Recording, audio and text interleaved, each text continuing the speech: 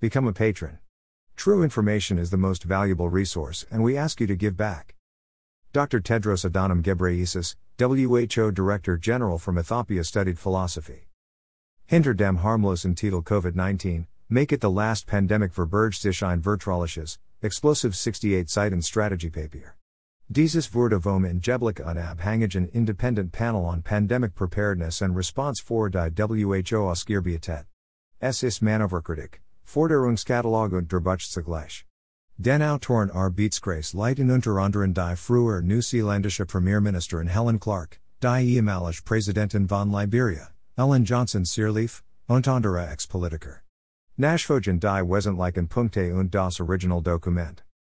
Behind the harmless title COVID-19, Make It the Last Pandemic hides a threatening 68-page strategy paper. This was drawn up by the so-called Independent Panel on Pandemic Preparedness and Response. This working group is headed by, among others, the former Prime Minister of New Zealand, Helen Clark, the former President of Liberia, Ellen Johnson Sirleaf, and other ex-politicians. Read the key points in the original document. 1.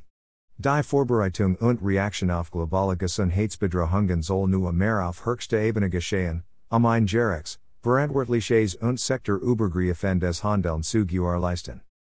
2. Die Unabhängigkeit der WHO muss ebenso wie ihre Autorität gestärkt werden, ihre Finanzierung besser gesichert werden. 3. Bereits jetzt müssen die Prophylaxe gegen Gesundheitsbedrohungen investiert werden. Dies dient dem Zweck, künftig Funktionsfähigkeitskapazitäten auf nationaler, regionaler und globaler Ebene zu schaffen. Die Sicherheit meint dies auch Bedrohungen der Umweltgesundheit. 4. Es geht die Einrichtung eines verbesserten Systems der Überwachung und Alarmierung, und zwar auf internationaler Ebene. Dieses muss auf der vollen Transparenz aller Parteien basieren und auf digitalen Werkzeugen im Stand der Technik aufbauen, die Informationszentren weltweit verbinden. 5. Es brauche die Einrichtung einer vorverhandelten Plattform zur Produktion von Impfstoffen, Diagnostika, Therapeutika und Medizinbedarf sowie deren schnelle und gerechte Verteilung als wichtige globale Gemeinguter. 6. Die Beschaffung neuer internationaler Finanzmittel für eben dies globalen Gemeinguter, welche vor die Pandemie Bereitschaft und Reaktion wichtig sind. 7. Die Länder mögen eine Nationalkoordinationsstelle auf höchster Ebene für die Pandemieversorgung und Reaktion einrichten, welche dann mumuslich die Befehle seitens der WHO empfängt und ausführt.